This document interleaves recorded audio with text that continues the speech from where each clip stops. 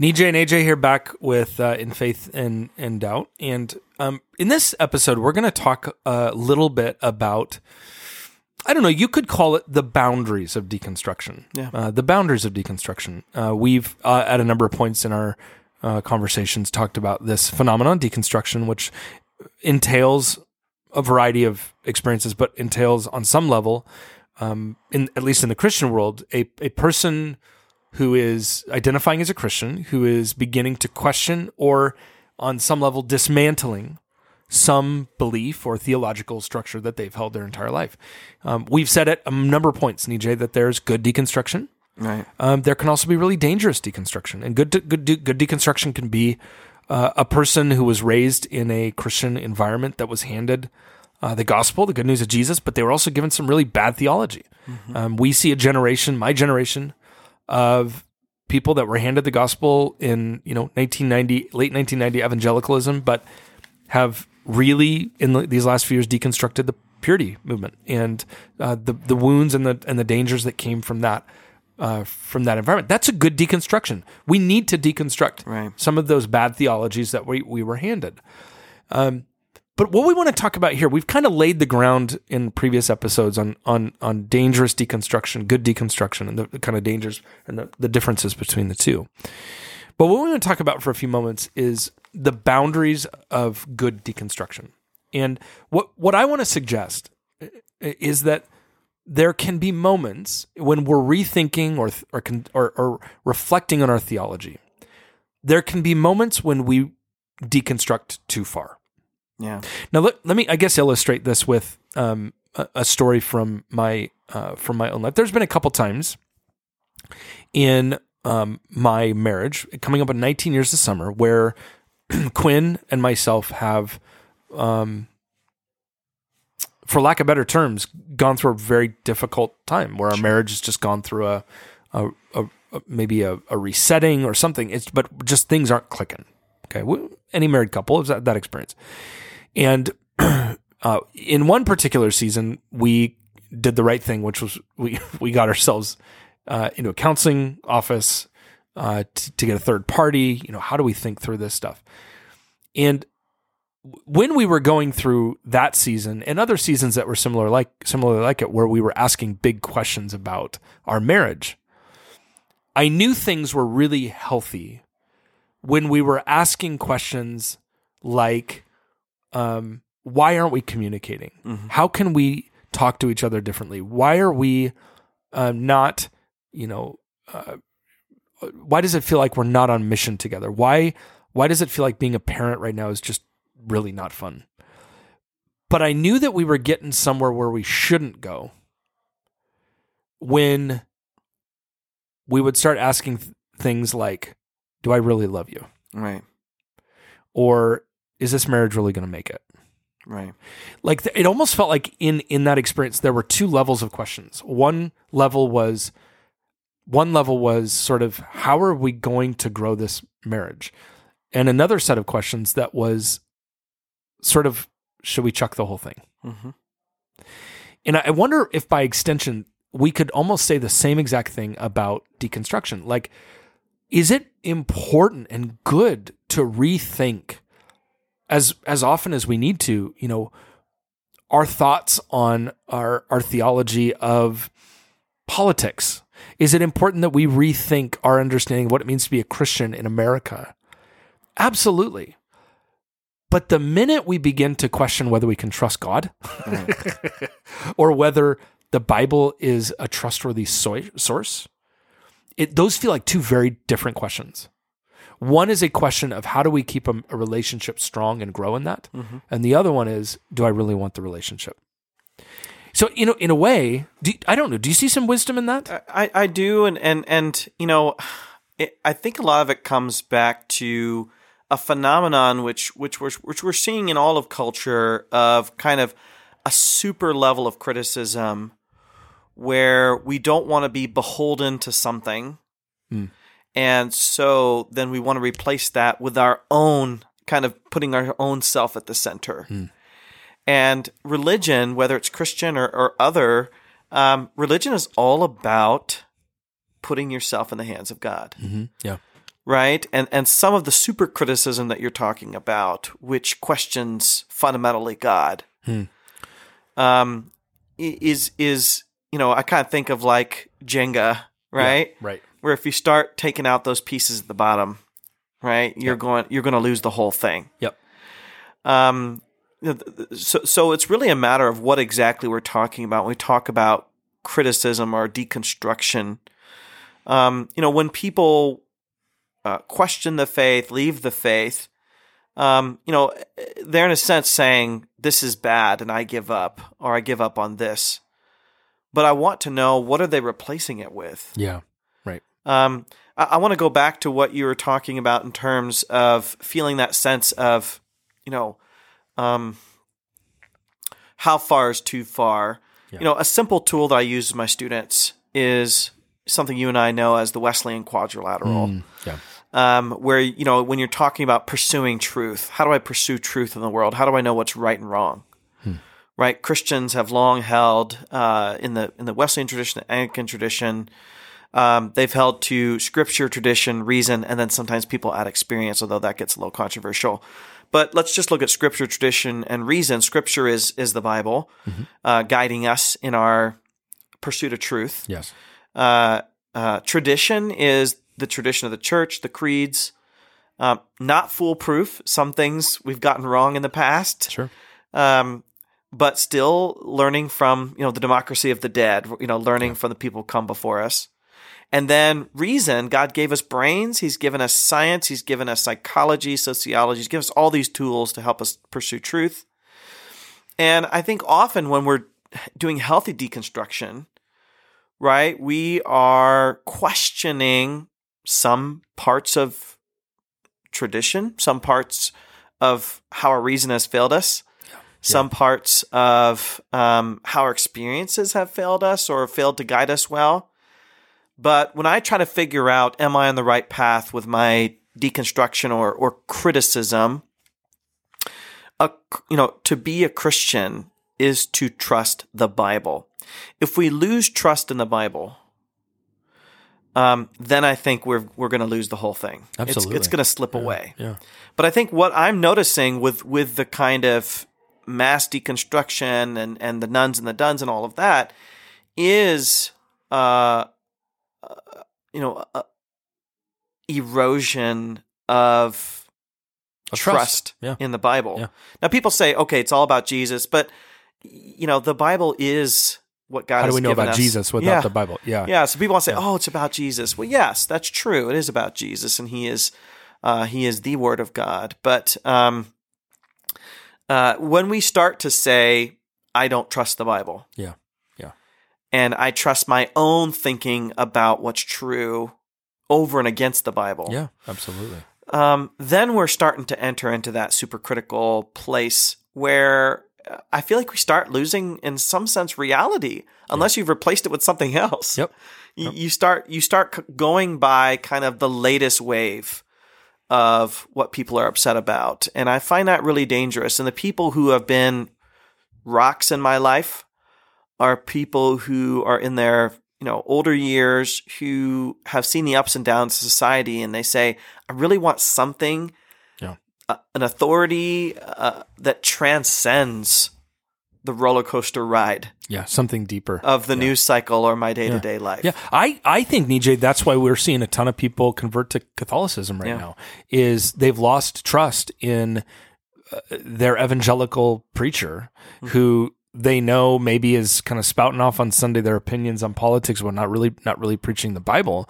And I'm not saying that that there's a sense of loss of trust in their local pastor who's basically served as their pope, and they're longing for something that transcends the local church. We're trusting creatures. We're trusting creatures. If we don't, as Christians, trust the Bible, which we're not saying, by the way, hear us clearly, and I think you're on the same page with me. We're not saying trusting in interpretations of the Bible. No. We're trusting the Bible. Right. And when you trust the Bible, almost always our interpretations go through a long process of discernment and challenge, and they're often wrong. But don't equate the interpretations with the text itself. We trust the Bible. Our interpretations are not inspired. The Bible is inspired. Right.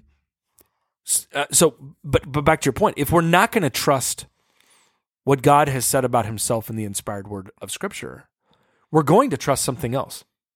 I mean, I think it was Brian Zond in his most recent book he wrote called Everything is on Fire, which is a really interesting book on deconstruction. But in one of his interviews he talked about this young woman who came to him who had been listening to a podcast about why Jesus didn't have to be God. Why does Jesus have to be God? And she comes to Brian and says, why does Jesus have to be God? Why? And I loved his response. He said, well, because I trust the people that knew Jesus more than your podcast. And what's happening there is she had at that moment chosen to give more trust to her favorite podcast than she would the apostolic writers who actually lived with Jesus and died for him. Right. Like who are we going to trust? Are we going to trust, are we going to trust the famed voices in our generation or the people that actually knew Jesus? Because we're going to trust somebody. Right. None of us cannot trust somebody. We're all going to have a transfer of trust somewhere. If somebody hurts us, we're going to just trust somebody else. So if we're not going to trust the Bible, well, what are we going to trust? Where else shall I go? In the words in the New Testament, right? Where else would I go? You have the words of eternal life. You have the words of eternal life. Where else would I go? Well, AJ, probably people that are listening to this podcast have already started to deconstruct some of the teachings they've received and some of the interpretations that they have learned in the past, which everybody goes through. But we're talking about this kind of boundary or right. a line that leads into a more kind of... I liked your phrase super critical or something like that. Sort of super critique. Yeah. Uber critique. Right. Yeah. So if I were on the listening end of this, AJ, probably in my college days, maybe my early seminary days, I would want to call into the show and ask, how do I know where that line is? What are those things? Stepped from, one of the things that I had to learn in seminary that was part of my kind of deconstruction, is the emphasis Scripture places on embodiment and this worldly salvation, that God is doing stuff now, not just in the afterlife. Yep. But how would I know if I'm crossing over that boundary into more dangerous, self-destructive, faith-destroying forms of deconstruction? Right. Well, as a suggestion, and one of my chapters in After Doubt deals with this pretty, I think, explicitly and in a more fleshed out way. I actually think this is one of those places where going to the creeds is very important. Going to the first few generations of Christians who are interpreting the text and able to give us a sense of what was prioritized in the early Christian sort of dogma. What were those things? So when you read, for example, the Nicene Creed or the Apostles' Creed, and you reflect on these creeds, you begin to see there are some priorities of beliefs that are things that really do seem to sort of be, we can't touch these. Some no non-changeables. Mm-hmm. So a few of those, just by way of naming them. Let's name them. So for example, one of them, the centrality of the cross. I mean, both the Apostles' Nicene Creed, the centrality of the cross as the place upon the Son of God's death for the forgiveness of sins, as a fulfillment of Scripture. Yeah. I think when we start tinkering with whether the cross was effective or not, or if we start saying things like it was just a metaphor, something's lost. We're messing with something. Let me give you another example, and then I want to hear from you. As far as I can tell from the creeds, the bodily resurrection of Jesus really ain't up for conversation. Mm-hmm. I mean, it's a no holds bar. This matters, and that sort of modern Western sentiment that would say, he resurrected in our hearts to sort of create the new human man. Yeah. That's myth. And we don't do myth. We do historicity. And to be a historic Christian is to say, no, actually, he was actually in the tomb, and he actually stopped breathing, and he actually died, and he actually killed death. Coming back, his body matters. I think once we start messing with that, it's a new movement. It's a new tradition. It's a new religion. I mean, I think the full humanity of Jesus. We've talked about this in the podcast, and the full divinity of Jesus. The full divinity of Jesus as well. This would have been a mystery in the ancient world. They didn't have a box to put this in. This is a new phenomenon. The ancient world knew the idea of someone who just looked human, but wasn't really human. Gods in disguise happened all the time in Greco-Roman myth, but this idea of fully divine, fully human was not. So they had to really reflect on that and come to that conclusion. I mean, this is a controversial one. I don't think it was controversial in the early church, but the uniqueness of Christianity as the one way to salvation. Yeah. One name under heaven in which mortals can be saved. Yes. That's really up for question today. Yeah. Oh, boy, because we have neighbors that we love that are of different religious persuasions. Yep. We have family members that are not Christian, agnostic, atheist, and whatnot. And honestly, sometimes I don't know what to do with that because so many of my relatives are Hindu. Yeah. So many people I know in Portland are not connected to a religious faith. And yet this is really clear in Scripture, really clear in the creeds. There should be a sense of prayer and humility and love about it all, but it's pretty clear in Scripture. Yeah. Even you just referenced the centrality of the place of Scripture in these boundaries. I mean, how many times in the Apostles' Creed is a comment made, and then it will say according to the Scriptures, as a way of saying like this is a fulfillment of what God has already said. Yeah. Scripture, the minute we give more trust to anybody, scholar, podcast, doesn't matter who it is, but if we have displaced our trust in Scripture as a trustworthy guide, that's dangerous territory. It's dangerous territory. But okay, what if we're rethinking our theology of angels? What if we're rethinking our theology of state and politics and the church? What if we're rethinking our theology of women in ministry? Like, are those the same levels as those core? Is there room, Nijay, for questions in those other realms? I think so. If it's done with a posture of coherence with Scripture, rather than those biblical authors are racist, sexist. Yes. Fuddy-duddies that don't know anything about my world. God knew that God already knew that these people had limited worldviews. And you and I both talked about C.S. Lewis's comment about chronological snobbery, the assumption that we have it all figured out. Right. Of those Neanderthals from the ancient world. I spent a lot of time reading ancient Greek and Roman authors, and there's some pretty intelligent people back then. Yeah. That doesn't mean they're perfect any more than we are, but I'm finding that Scripture has a lot of wisdom in it if we're willing to be patient and read it carefully, knowing they do come from a different world in terms of culture that we do. So if I were counseling somebody through this, I would say listen to the critics, but always go back and ask, what is God teaching in Scripture? Yeah. And am I willing to put myself before that? Nijay, tell me what you think about this in closing of this particular conversation. Job 1.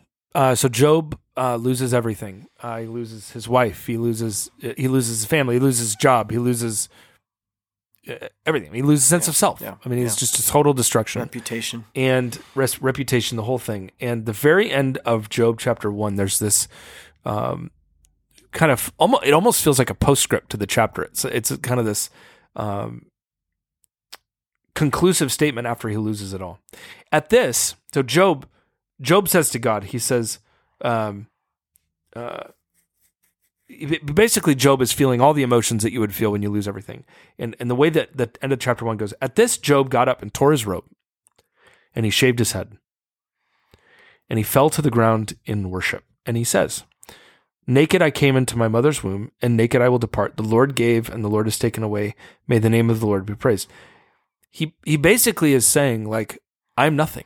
I've lost it all. And you just get the sense that he's eventually going to have a lot of things to say to God, that he's going to want to say to God, God, why? How is this possible? All this sort of stuff. But I love the last line in Job 1.